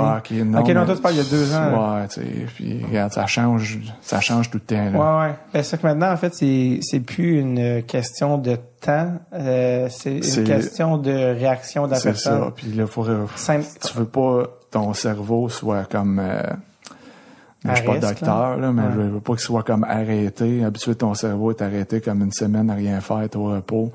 Si t'as pas de symptômes, je pense que après 48 heures, t'es capable de faire une activité physique sans contact. Légère, Puis t'as pas de symptômes, mais t'es capable de continuer. Mais c'est sûr que si t'as mal à la tête, si t'es étourdi, ou quoi que ce soit, on le remet dans le garage. Ouais. C'est un changement d'huile. C'est ça, c'est combien de temps après, à partir du moment que t'as plus de symptômes, des fois, c'est une semaine. Après ça, progressivement, on peut pratiquer avec contact. Là, s'il sent bien, là, on peut commencer à jouer. Mais si c'est sa deuxième, là, c'est plus long. Puis, mais comme je te dis, je suis pas médecin, là, mais c'est ma soigneuse là, qui a ça entre les mains. Là. Absolument. On va passer à l'Avalanche. Justement, tu as fini par ta montée professionnelle. D'ailleurs, Ligue américaine avec Hershey, tu as eu comme tes plus gros chiffres en carrière là, de points. Là. Ouais. T'es presque le point per game là, dans la Ligue américaine. Ouais. Il ne marque pas, c'est quasiment tout sur le power play, par exemple. Ah ouais? Fait que c'est pas d'un plus-moins, c'est juste d'un point. Ouais. Ça, c'est bon pareil. Il y a d'ailleurs des buts de toi dans la Ligue américaine sur YouTube. Je les ai vus. Tu tapes, je sais pas si tu te googles souvent. Non, pas trop, non. Ou tes enfants, pas aller voir ça. Ouais, eux autres l'ont tapé, mais c'est surtout mes joueurs qui, des fois, ils vont le taper. Ben, ça fait trop longtemps, ils n'ont pas trop de clips encore. Où les clips sont, tu vois que c'est des vieux clips. C'est drôle parce que c'est pas en HD. Non, puis les gars que tu coaches étaient pas nés. Non. Ça dis-moi les pas. C'est juste te ramener à ta place. Bientôt, les gars seront pas nés. Seront pas nés. Les gars, je vais coacher l'année qu'on a gagné la Coupe Stanley. Fait que ça fait encore plus vieillir. Ah ouais, ça c'est... Ça nous rajeunit pas. Non. Je me souviens très bien de la finale de la Coupe Stanley 2001. Je me souviens encore de ce moment-là. Dérangez-moi pas, c'était l'année à Raymond, hein, tu sais, tassez-vous de là. La grosse année. La grosse année. Le pire, c'est que vous étiez allé le chercher l'année d'avant. 2000, qu'il y a eu le gros échange, puis ça avait pas fonctionné cette année-là. C'était d'autres rivaux, là, parce que oui, les Red Wings, mais à New Jersey, à chaque année, là, vous les pognez. La finale 2001, c'était contre New Jersey. Les finales de conférence, c'était contre Dallas. Ouais, vous aviez perdu. Mais, je veux dire, Colin, New Jersey avait gagné l'année d'avant, encore. Il avait gagné 95, vous 96, 2000, 2001. Vous suiviez avec comme des vagues, là. Et Dallas c'était fort. 99, ils ont gagné. Et 2000, ouais. Puis 2000, ils ont perdu, mais en finale. Contre New Jersey. Ouais, c'est un rematch, en fait, je pense. Ouais. Puis toi, t'as commencé première année à Colorado. Quelle année? Ta première année? Pour 80... Ma première année régulière, 97-18. C'était encore Crawford ou c'était Bob? Ouais, c'était la dernière année de... Moi, j'étais la seule recrue de l'équipe, là. OK. Il avait gagné la Coupe 2 ans passés. Ouais, puis en 96-17, j'avais joué une vingtaine de games avec eux autres. J'avais été faire les séries, une partie des séries aussi avec eux autres. Puis l'année suivante, ben c'est ça, 97, ben là, j'ai commencé à temps plein, si on veut, là, ma première saison complète avec l'Avalanche. Il parlait un peu français, Marc. Ouais, mais sa femme, si je me trompe pas, est francophone. OK. T'as-tu parlé en français? Bah, c'est surtout en anglais. Plus oui, anglais, il parlait en français des fois, mais c'était surtout... Il coachait à Québec? Ouais, il a coaché. Ben, il parlait français, ouais. Disons qu'il avait... il parlait très bien. Il a un accent, oui, mais il est capable il était capable, je sais pas encore, de se débrouiller en français. Il était à l'aise avec son français. Toute une équipe dans laquelle tu étais au Colorado. Une équipe qui entourée de plusieurs gars qui sont au temple de la renommée. C'est mon année recrue, j'avais Jari Kurri qui était sa dernière année, je pense. Ah ouais. Parce qu'après les Kings, il était à Anaheim. Après Anaheim, il était à Colorado. Il est venu au Colorado, il a compté son 100e but avec nous autres. Puis, tu sais, Jari Kurri, moi, les Oilers, c'était mon équipe quand j'étais jeune. C'était mon équipe favorite avec les Gretzky, Messier, Kurri, Coffey et compagnie. Ouais. Là, en juin, ma première et lui, sa dernière saison, c'était comme... c'était spécial. Là. Est-ce que tu y avais parlé? Oui, tu sais, notre souper des recrues, vu que j'étais la seule recrue, je fais comme choisir avec quel gars qui était assis en face de moi. J'avais choisi Jari Kurri. Ah ouais? C'était comme... la légende. Puis on savait que c'était sa dernière année. Puis comme tu dis, c'était la légende. Fait que c'est lui qui... C'était le gars qui complétait Gretzky, hein? Gretzky faisait une passe dans le nowhere. Là. C'est une passe qui s'en allait à personne. Whoop! Kurri arrivait par là. Il trouvait le moyen de la mettre dedans. Ah ouais. Ouais, c'était comment c'était, tu sais, il était plus dans son prime à ce moment-là, là, Jari Kurri, mais c'était quoi son rôle sur l'équipe, tu sais, puis comment il était de bonne humeur d'être là. Cette année-là, ça a été plus ou moins bien. On faisait 2 années que la Ballon, il avait gagné. L'année d'après, il a fini premier overall, mais il avait perdu contre Détroit en demi-finale, en finale de conférence. Cette année-là, il y avait eu Claude Lemieux, et je pense qu'il venait de partir. Il était parti pour le New Jersey. Okay. Il y a eu une couple de gros changements. Là, puis l'équipe, des fois, oui, il y a eu des hauts et des bas, mais il était toujours là pour venir calmer la tempête. Là. Ouais. Il y avait toujours les bons mots. Puis c'était pas le gars qui parlait le plus dans la chambre, mais qu'est-ce qu'il disait, ça faisait du sens. Puis tout le monde l'écoutait. Là. Ouais. Parce qu'il y avait il y avait plus qu'un leader dans cette équipe-là, là. Patrick. Ouais, tu sais, il y avait Patrick, il y avait Joe qui était le capitaine, qui était un leader. C'est un des gars les plus sous-estimés que j'ai joué avec. Ouais.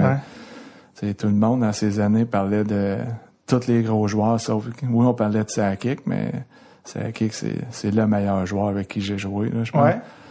Puis il y avait Forsberg aussi, il y avait Adam Foote qui était défenseur, puis tu sais quand Raymond est arrivé, ben c'était un autre gros morceau. Puis l'année de la coupe, ben, il y a eu Rob Blake aussi, qui est venu jouer à la défense. Tout ça aujourd'hui, c'est impossible. Là. Si on parle de cap salarial, tout ça, c'est impossible. Là. À moins que les gars décideraient de jouer pour $1 million. Pour pas cher. Ouais, là, c'est ça. Non, ça serait impossible. Mais dès que le cap salarial est arrivé, Forsberg s'est ramassé à Philadelphie. Les gars sont tous... C'était impossible de garder ça. Non, parce que il faisait déjà un bon salaire. Ouais. Pendant la dernière saison, il faisait proche du 10 millions. Et où il faisait 10 millions, il était comme 3 gars à faire ce salaire-là. Ouais. Fait que c'est quasiment proche de la moitié du cap. Ouais. Là, on parle de 2002. Là. Ouais, c'est ça. Fait que, il ferait encore plus là. Ouais. Puis le gars, toi, qui t'a le plus impressionné avec qui t'as joué, c'était Sakic? Ouais, c'est juste la manière... faut le connaître, faut jouer avec pour le savoir. C'est pas... comme je te dis, même lui, c'était pas le gars qui... C'est un capitaine t'as des enfants, puis c'est le modèle à suivre. Là. C'était pas le gars qui sacrait non plus dans la chambre, quoi que ce soit. Mais il y avait toujours les bons mots. Que ce soit avec juste les femmes. Ma femme, quand elle est arrivée au Colorado, elle connaissait pas personne, elle parlait pas trop l'anglais. Puis le premier joueur à venir voir ma femme quand il y a eu un souper d'équipe, c'est Joe Sakic qui est venu comme se présenter, puis il mettait tout le monde à l'aise. Là. Puis quand ça allait pas bien, il allait voir le gars, puis il y avait toujours les mots d'encouragement, que ça soit le top de l'équipe, le gars qui jouait à 4, le gars qui jouait pas beaucoup, il était toujours là. Trouver les bons mots. Même Lucie, des fois, là, il y a eu des passes que ça allait pas comme il voulait, une saison, des hauts, des bas. Je me souviens qu'il était comme une dizaine de games sans avoir compté un but. Une chance qu'il était pas à Montréal, parce qu'il en aurait entendu parler plus. Mais je veux dire, je le voyais se pitcher à terre, bloquer des shots. Fait que là, il est arrivé au banc, j'ai dit, Joe, ça c'est ma job. Là, toi, tu fais 10 millions. Arrête de faire ça, parce que si tu te blesses, ça va coûter cher. C'est ça. Mais là, il a dit, quand tu scores pas, faut que tu trouves le moyen d'aider l'équipe à n'importe quelle façon. Là, je suis pas capable de scorer, fait que je bloque des shots pour aider le club. Fait que j'ai pas eu un mot à rajouter. J'avais rien à dire. Ouais, c'est tough à contredire. Puis, tu sais, c'était le gars qui quand mon fils il est né, mon premier enfant, on jouait à Saint-Nosé, une game hors concours. Oh, pré-saison. Pré-saison, c'était dans la dernière game, puis Bob m'avait donné un nanan, il m'avait mis dans un game, il m'a fait jouer avec Sakic, puis Milan Eduk, qui était l'ailier droit. Bon, un autre gars de 50 buts. Il avait 100 buts, puis moi, j'en avais 4 par année. Puis c'est ça, la game, je me souviens pas du résultat du match, mais la game, c'est ses dernières minutes, puis Joe, il est venu comme s'excuser. Excuse-moi, j'ai pas été capable de te faire scorer à soir. C'était pas grave. Moi, j'avais dit juste avoir joué un match complet avec toi, c'était un honneur. Puis là, je savais que mon gars était pour Night. Il m'a pas dit à mes enfants, j'ai joué une game au complet avec Joe Sakic. Il me regardait, c'était sérieux. On m'a pas dit. Puis mon gars, il est né le lendemain, le surlendemain. Fait que ça m'a toujours souvenu mon dernier match. Pas mon dernier, mais avoir joué un match complet avec Joe. Il l'appelait Super Joe, pis c'était pas pour rien. Là. Les passes étaient sur le tape. Ouais, il était sur le tape. Puis lui, il en faisait des patins, puis il était capable de il a ramassé pareil. Mais lui, c'était son fameux tir, là, son fameux wrist shot qui était... l'année qu'on a gagné en 2001, personne s'en souvient, mais la finale de conférence, Forsberg, il était blessé, il était pas dans le line-up. Un appendicite. Ouais, fait que le gars qui a pris ça sur ses épaules, c'est Joe, là. Fait que il a trouvé le moyen de produire et de faire produire les autres alentours pour permettre à l'équipe de justement gagner, parce que tout le monde voyait finir. Quand Forsberg était blessé, puis personne ne voyait le Colorado finir pour gagner la Coupe. Ouais. On a traversé Saint-Louis en 5, puis en finale, on perdait 3-2, puis encore là, tout le monde pensait qu'on était fini, mais il y avait beaucoup de caractère dans cette équipe-là. Puis on a trouvé le moyen de gagner. Ça débordait de caractère avec un certain Patrick Roy. À lui tout seul, t'étais en confiance. C'est comment être dans le vestiaire avec Patrick? C'est facile. Tout le monde pense que c'est... Facile ou peur? Non, c'est ça. Non, c'est ce que les gens pensent. Il est pas... Ça faisait comme 4 ans, là, j'étais avec. Puis j'étais un peu son roommate des fois. J'étais à l'aise avec Patrick, là. Tout le monde a une anecdote avec Patrick. L'anecdote, on a déjà entendu parler, mais moi, je l'ai vécu, puis la game 6 décisive à New Jersey. Là, c'était encore plus silencieux que d'habitude dans la chambre. T'entendais le tape dérouler, personne parlait comme je dirais, les 10-15 minutes avant le warm-up. Le Raymond, oui, a parlé aussi comme d'apprécier le temps puis de dire mettez pas ça on est là, faut gagner. Pensez pas on va avoir une autre chance, vous savez jamais, puis c'était sa 21e saison. Lui, il parle, après ça, Patrick, juste avant d'embarquer, il avait dit au gars, donnez-moi un but, on gagne la game. Mot pour mot, là, c'était ça. Fait que là, quand le gars dit ça, tu fais ouf, là, on est dedans ce soir. Puis foot, il avait scoré un but quasiment de la ligne rouge, de la ligne bleue. C'était quasiment de domper le parc, puis à passer entre les deux jambes à brodeur à la fin de la première période. Ce qui arrive pas souvent. Non. Puis là, on a eu les devants 1-0. Puis on a gagné 4-0. Ouais. Je me souviens d'un arrêt de cette game-là. Sur Patrick Eliash, là. Mais il y en avait un, là, c'était presque un open net. Ça, je te dirais, c'est à Game 7. C'est à Game 7, celle-là? Ouais, c'est à Game 7. Ok, t'as meilleur souvenir que moi, comment ça se peut. Mais je me souviens, une année, le revers, puis il tire la pad, là. Je pense qu'on menait la game peut-être 2-0. Ouais, en tout cas, c'était serré, c'était à la fin de période, puis je me souviens quand il a fait cet arrêt-là aussi, tu te dis, tout le monde est en confiance. Ouais. On savait que... Mais là, c'est parce que Game 6, c'est là que ça se jouait, on dirait. On dirait que c'est lui qui gagnait celle-là. Quand on l'a gagné, là, on s'est dit, ouf, là, c'est pour vrai, il en reste une, on s'en retourne à la maison. Mais l'affaire, je me souviens, il y avait comme 2 jours de congé. Là. Tu sais, habituellement, tu joues à tous les 2 jours, mais là, on avait hâte de la rejouer. Là. Ouais, c'est ça. Et on avait seulement 2 jours. On avait encore 2 jours de congé avant d'attendre au samedi. Mais là, on avait hâte de la jouer, mais on avait comme peur de perdre le momentum. Ouais. Mais non, encore... Parce que Raymond, là, ça achevait, là. Raymond, je sais pas si... Ça a fini là. Je sais pas si Raymond aurait joué une autre de plus, là, si vous aviez perdu, tu sais, en finale, tu sais, c'était... Je sais pas. Il y a juste Raymond qui le sait, ouais, là. c'est ça. Mais peut-être que même je pense pas. C'est la manière qu'il parlait, c'était comme sa dernière, c'était fini, là. Mais, tu sais, on veut pas penser si on l'avait perdu, on l'a gagné. Ouais, non, gagné certains, ça avait commencé, je pense, Alex Tanguay 2 buts en finale, ouais. Puis Sakic, entre les jambes, tiré à travers Scott Stevens, là. Ouais, puis tu sais, même Stevens, il faisait passe à la glace. Je sais pas. Je sais pas. Tous ces coups qui sont rendus illégaux. Je pense que c'est la game 6 ou 7, tu sais, t'as souvent confronté à Sakic. Sakic, c'est pas le gars qui donnait le plus de mises en échec, mais cette game-là, il avait frappé solide Steven, puis Steven, il a tombé sur le cul. Fait que tu vois ton capitaine faire ça contre Steven, tu sais, tous ces petits détails, toutes ces petites affaires-là, il fait en sorte que on n'était pas dû pour la gagner, on l'a gagné. Ouais. Parce que Peter Forsberg, quand on l'a vu en Suède, il nous a raconté qu'une année, pas cette année-là, je pense, une autre année plus tard, dans les années 2000, puisque tu sais, le problème avec les joueurs en série, c'est que vous perdez beaucoup de poids. Vous jouez tellement, vous jouez 2 jours, tu passes pas. Il y en a qui perdent 10 livres, une dizaine de livres dans les séries, ça peut monter vite, puis c'est drôle au début, mais quand on arrive en finale, t'es brûlé, tu sais. Puis il disait, les autres années, j'avais trop perdu de poids. Fait que là, je me suis dit, là, faut que je fasse attention. Puis là, la première série, c'était contre San Jose, je pense. Puis c'était l'année où vous gagnez la série 2-0. Puis c'était avec Bob, qui était coach, je pense. Puis là, il dit, bon, on gagne la série 2-0. Faudrait que je me tempère un peu, la question de pas trop perdre de poids. Puis là, vous avez perdu la game 3, vous avez perdu la game 4. Fait que là, c'était revenu 2-2. Puis il dit que Bob est rentré dans le vestiaire, tu sais, qu'est-ce qui se passe, les gars? Qu'est-ce que c'est quoi, là? Puis Patrick, avec son franc-parler qu'on lui connaît, a fait, c'est de sa faute à lui, en pointant Forsberg devant tout le monde. C'est lui, là? Il se donne pas! Puis là, tu sais, Forsberg, OK, tu sais, fait que, tu sais, c'était drôle de, tu sais, tout le monde a comme son anecdote avec Patrick, Colin, viens-tu de me... Il dit, tu sais, je peux pas le contredire, il avait raison. C'est vrai que... Je pense cette année-là, en plus, là. Ouais. Excuse-moi de te couper la parole, mais c'est l'année que Forsberg est arrivé juste pour les séries. Il avait pas joué de l'année. OK. Puis il est arrivé, c'est 2003. L'année d'après, 2001-2002. Ouais. Parce qu'il avait comme pris sa retraite. Le camp on avait fait le camp chez eux en Suède en 2001. Là. Ouais. Puis septembre, puis là, il a comme dit que là, il revenait pas, il avait des problèmes de cheville. Puis, son maudit pied. Puis là, il est revenu pour les séries.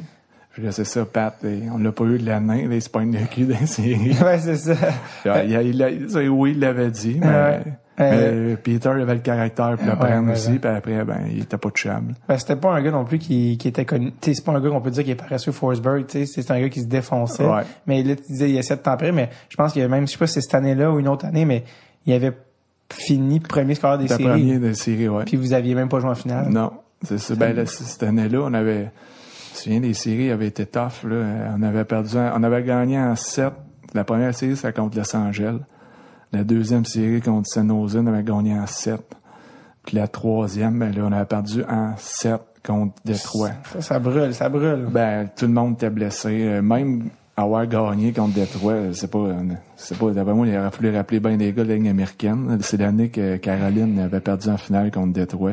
Parce que le médecin il était très occupé dans la chambre. On avait plus de besoin de tape taper les gars que taper les bâtons. Parle-moi donc de Forsberg un peu. Tu sais, je t'en ai parlé, on est allé le voir en Suède. Un lien un peu spécial avec lui, le podcast. D'ailleurs, il était de passage à Montréal il y a une couple de semaines. J'ai vu ça sur Instagram, sa femme. était venu à Ottawa pour un mariage. Bref. Ouais, il était comment comme gars, puis ton souvenir de lui, en fait? J'en ai un bon, là. Moi, j'étais un gars de 3e, 4e ligne. Puis Peter, ça allait plus ou moins bien. Il était une passe, ça allait moins bien. Puis comme pénitence, excuse Bob, il l'a mis sur ma ligne avec moi, puis il chante pour Dean. Fait que nous autres, c'était comme, on était excités, on jouait avec Forsberg, mais lui, il était comme en calice. On jouait avec 2 plombiers. Fait que là, Sean Pauline, mon Dieu. On a eu une game de 3 points, une de mes seules en carrière. Là. Nous, dans le temps, on avait le droit d'accrocher un peu plus. Puis on y a fait de la place. C'était contre Nashville. Nashville, c'était pas la puissance dans la ligue dans ce temps-là. On avait eu les 3, une game de 3 points, mais ça n'a pas été long qu'on l'a perdu. Il a retrouvé sa place les 2 premiers trios. Puis donc, c'était fini, mais juste d'avoir joué un match, avec lui, moi, je savais qu'il était frustré. Fait qu'on était sûr qu'il était pas bien performant, là, puis on n'était pas de calibre avec, mais on a le sens qu'il était tout seul sur la glace. Quand on était avec lui, c'est son trio, là, il était une coche en avant de nous autres. Mais il avait le don de rendre des autres meilleurs côtés, puis il l'avait prouvé ce soir, là. C'était un passeur d'abord avant tout. Mais moi, dans mon souvenir, t'as-tu joué de défense? Ouais, j'ai joué partout. C'est ça que j'allais dire, parce que t'es comme, je suis rendu attaquant, je suis comme, moyen, parce que moi, dans mon souvenir, t'étais attaquant. Après ça, quand je suis allé voir les affaires, j'ai vu que t'es marqué de défense. J'ai joué à défense, là, jusqu'en 2000, 2000 peut-être. Là, c'était il y a eu un paquet de défenses. J'ai été blessé. Là, je pense qu'on était les 6 défenseurs quasiment qui étaient blessés. Il y a bien des gars qui ont eu des échanges. Là. Quand mon tour était revenu au jeu, on était rendu 10 défenseurs réguliers. Il n'y avait plus de place. Que là, il y avait comme un spot à l'avant. Puis oui, je voyais à l'avant, mais aller grinder. Parce que moi, mon souvenir, c'était que tu étais attaquant 3e ligne, 4e ligne. Après ça, je vais voir les affaires défenseur. J'ai un mauvais souvenir. En même temps, je me sentais un peu mon gars. Mais là, non, c'est ça, t'as bel et bien joué. Une attaque, je suis pas fou. Non, j'ai joué partout. Il y a une game à Saint-Louis, là. J'ai fait les 5 positions sur la glace. Puis là, c'est... Goaler? J'ai demandé, parce que Patrick, il s'était-tu blessé pendant le match, une blessure mineure. On menait le match comme 6-0, 6-1, là, c'était pas un blanchissage. C'était 6 ou 5-1. C'était Mac Denis qui était le backup. Là, j'ai demandé à Mac, j'ai dit, fake une blessure, m'aller goaler. Moi, être le seul joueur de l'histoire, je pense, à avoir fait les 6 positions pendant le game. Mais Mac, il a choqué. Il est pas game. C'était quoi, t'avais joué le gauche, attaque, le droit, j'ai fini à la défense. Et la game, il y a eu des blessés aussi à la défense. J'avais des gars dans la boîte de punition. Fait que là, j'allais remplacer un chiffre à la défense. J'ai fait droite-gauche les 5 positions. Même au centre. Au centre. Ah, mon Dieu. Incroyable. T'as parlé de rivalité, t'as parlé de série. On peut pas parler de l'Avalanche sans parler des Red Wings. Des Red Wings, oui. Ça a dû faire bouillir ton sang pour te garder en vie, mais je pense qu'ils célèbrent à chaque 5, 10, 15, 20, 22, c'est 97, 18, là. Mais le fameux, l'incident à Claude Lemieux, c'était sur Malby ou Draper. Oui, Draper, ouais, que j'ai mélangé tout le temps avec Chris Draper. C'était comment quand vous jouiez contre Détroit, puis parle-moi un peu de ça. Il y avait c'était toujours une game de série, même si c'était dans la saison régulière. Ouais. L'incident Draper, moi j'étais dans la ligne américaine, j'étais pas avec l'équipe. Je l'ai pas vécu d'approche là, avec dans la chambre ou quoi que ce soit. Mais tu sais, après ça, là, il y avait toujours la rivalité, là, tu le sentais, même si Claude t'a pu avec l'Avalanche, il était parti au New Jersey. Tu savais qu'à chaque match, tout le monde mettait un petit extra. On jouait juste 4 games contre Détroit pendant la saison. Puis on les a affrontés 2 autres fois dans les séries. On les a battus une fois, ils nous ont battus après. Mais c'était toujours spécial. Puis il y a une équipe que j'avais toujours de la misère à respecter, c'était Détroit. Je voulais, quand tu es éliminé, puis même encore les dernières années, je voulais pas voir Détroit gagner la coupe. Même si c'était plus fort que moi, Détroit, j'étais pas capable. 2008. Ça, je voulais pas. Ils ont battu les Pingouins en 2008. On avait un gars de la place qui était dans un but. Fleury. Fait que, tu sais, mon cœur, il était avec Pingouins. L'année d'après, ça s'est l'année d'après, ça s'est replacé. Mais on a eu la chance de jouer une game d'anciens, là, une game extérieure il y a 2 ans, contre les Red Wings. Puis, je veux dire, la hache de guerre s'était enterré là. Ouais, tu sais, ça faisait spécial de revoir justement les vieux gars, puis se revoir, autre qu'une game qui comptait, là, même que la game, elle comptait pareil. Là. Il y avait c'était quand même intense comme match de vieux. Là. On voulait pas perdre. Puis eux non plus. Eux non plus. Puis on avait comme un règlement entre nous autres qu'on n'avait pas le droit de domper le puck, si tu veux. Là. Ouais. C'est une game. Slap shot, pas le droit de slap shot? Ouais, non, on avait le droit. On avait le droit. Okay. Ben, tu sais, c'était pas... Mais on menait la game 4-1, je pense. Puis on met ça 4-2. Il restait peut-être 8-10 minutes à jouer. Puis là, entre nous autres, on a dit « Fuck le rule, là. On dompe le puck, faut gagner. »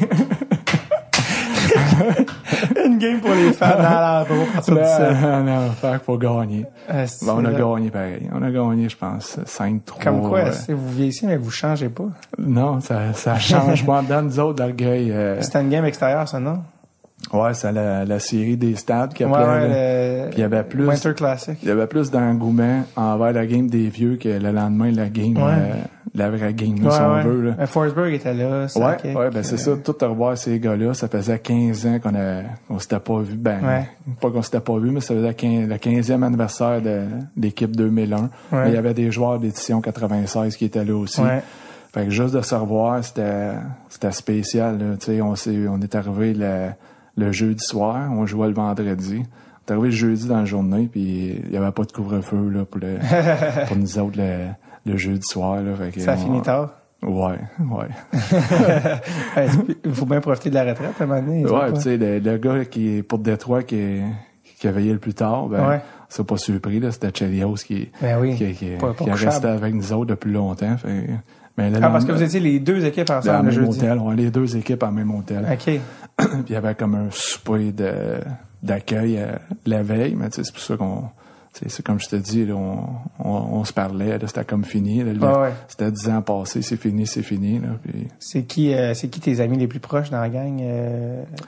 Colorado, mes compagnons de trio du temps, là, Sean Poding, Stéphaniel, c'est des gars que... Stéphaniel, mon Dieu, ouais. Je vois c'est pas un franco-ontarien, lui? Ouais, il vient natif de Bourgette, un petit village là, pas loin d'Ottawa, je pense.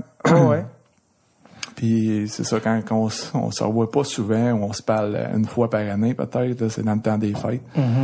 Mais ça fait toujours spécial de se revoir. Puis il y avait Dan Hinault qui était là aussi à cette époque-là. Puis ça en était un autre qu'on a eu du fun, soit sur la glace ou aussi à l'extérieur.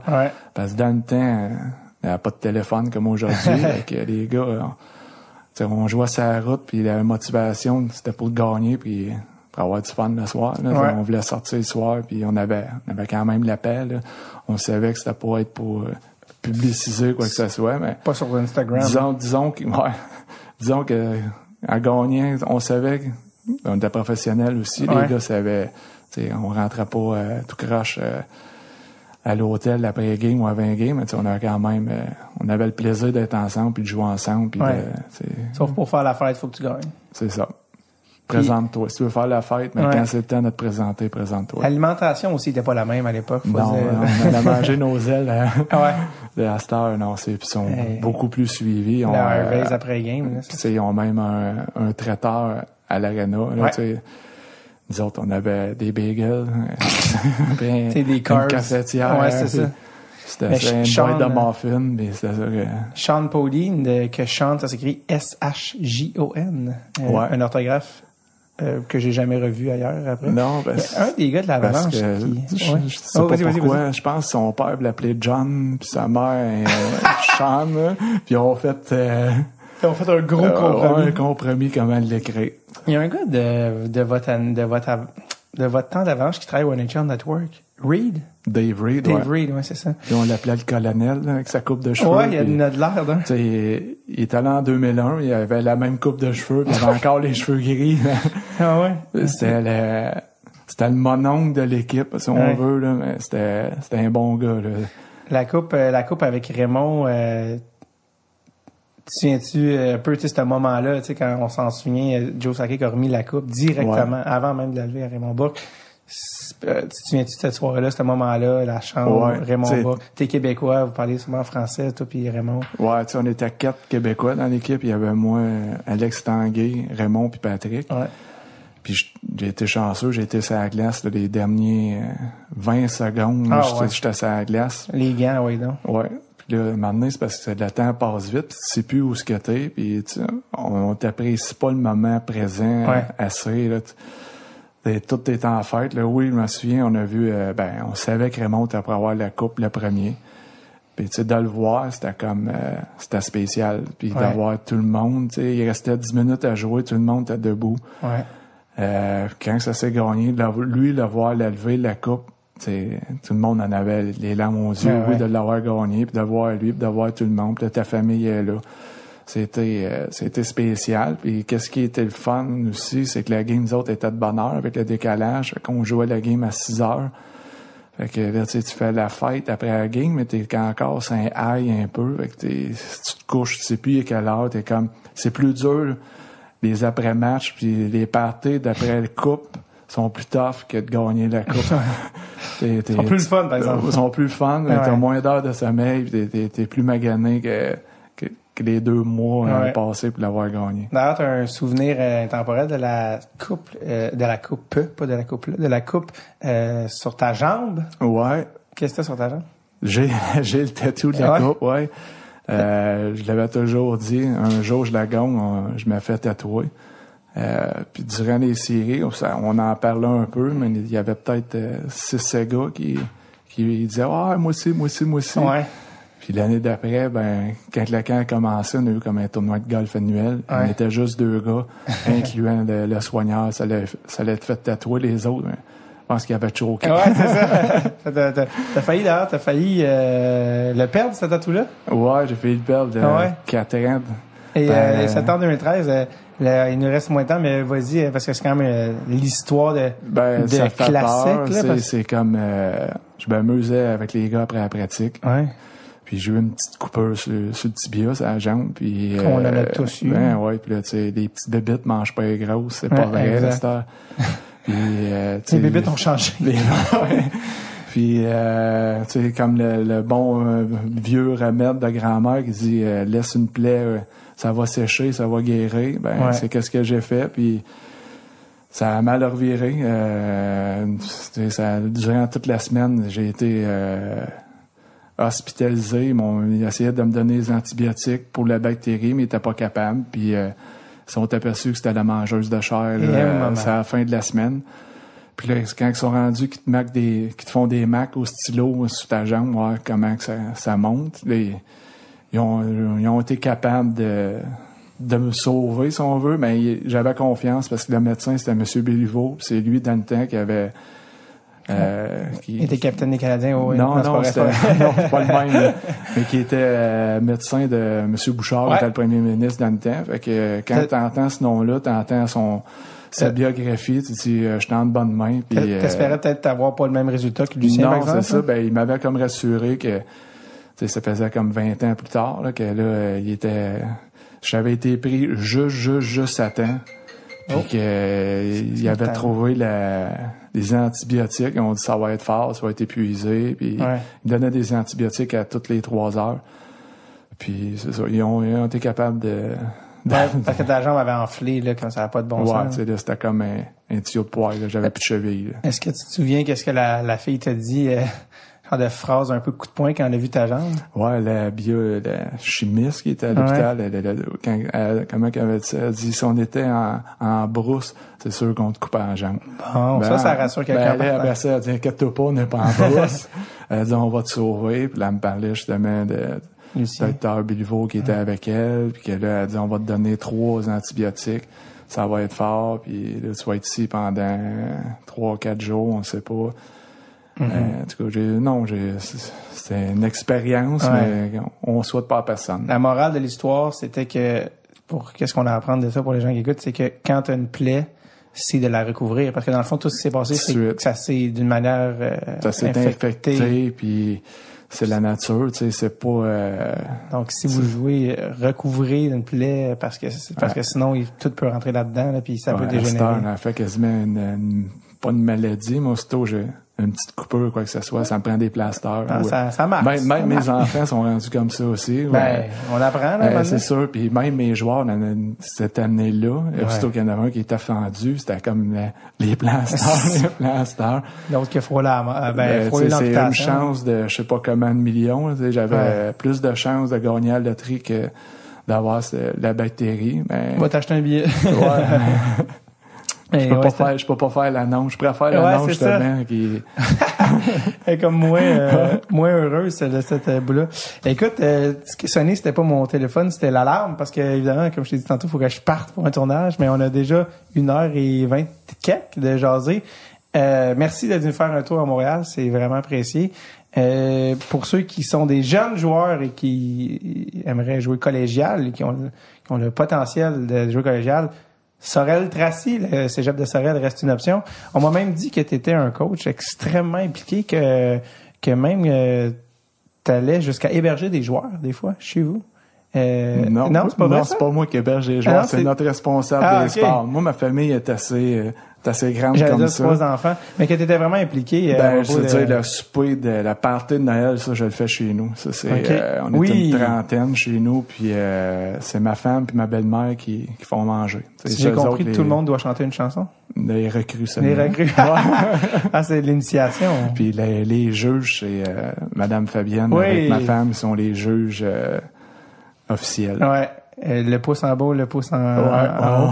Même que vous avez des super beaux voyages là, pour des gars qui veulent même après jouer en Europe. Vous êtes allé à Cergy ou à Annecy. On est allé à Annecy en France. Puis on est allé au Colorado 2 années aussi. Puis souvent on fait un voyage là, quand c'est pas ces gros voyages là, on va souvent dans la région de Boston ou New York faire une fin de semaine, des showcases là-bas. Toujours une belle opportunité de se faire voir par des recruteurs des collèges américains. C'est ça. Et c'est drôle parce que très content de t'avoir rencontré. Puis en plus la seule c'est drôle parce que moi j'allais au collège juste à côté pas loin, puis à l'Arena Brébeuf, il y a un bâton Éric Messier. Je sais pas si tu savais ça. Non, je savais pas de ça. Non. Parce que vous étiez venu pratiquer. Je pense que c'était en 2001. Ouais, je m'en souviens. Je me souviens, ma classe était donnait sur l'aréna la fenêtre. Puis tout le monde était là.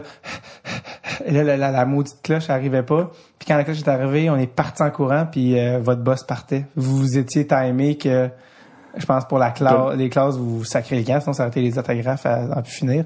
Fait que, puis c'était dans le temps de tanguer, tout ça. Ouais. Fait que, on était à l'aréna, vous quittiez, on était comme, non! Je pense que tout le monde voulait aller aux toilettes. Les 10 minutes avant, la prof était vraiment pas ignorante de ça. Elle était comme, non, je pense que vous voulez juste aller à l'aréna.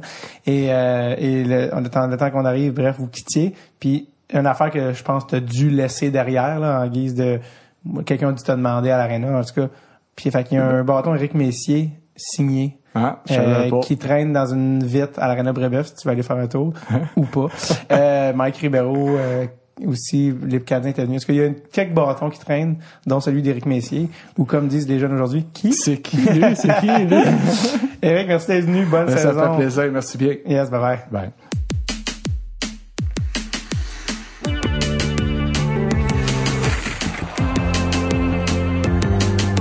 Un énorme merci à M. Éric Messier d'être passé à Montréal au podcast. J'apprécie grandement. Salut également à Mme Fabi Doodlidoo, ma tante, et je note la fesse gauche pour rééquilibrer le yin et le yang.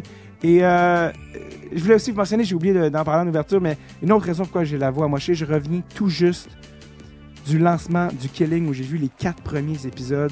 C'est une web-série à laquelle j'ai participé dans un rôle très modeste, celui de Vertèbre, le moniteur de 15 jours du service de garde extrêmement zélé.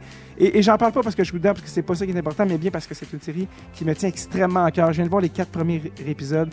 Écoute, j'aurais voulu toutes les voir d'une shot. C'est vraiment excellent. C'est sur nouveau.ca, noovo.ca. C'est le volet web de VTélé. Anciennement TQS, pour ceux qui regardaient Happy Gilmore en reprise en français dans les années 90. C'est écrit et réalisé par Alec Pronovo.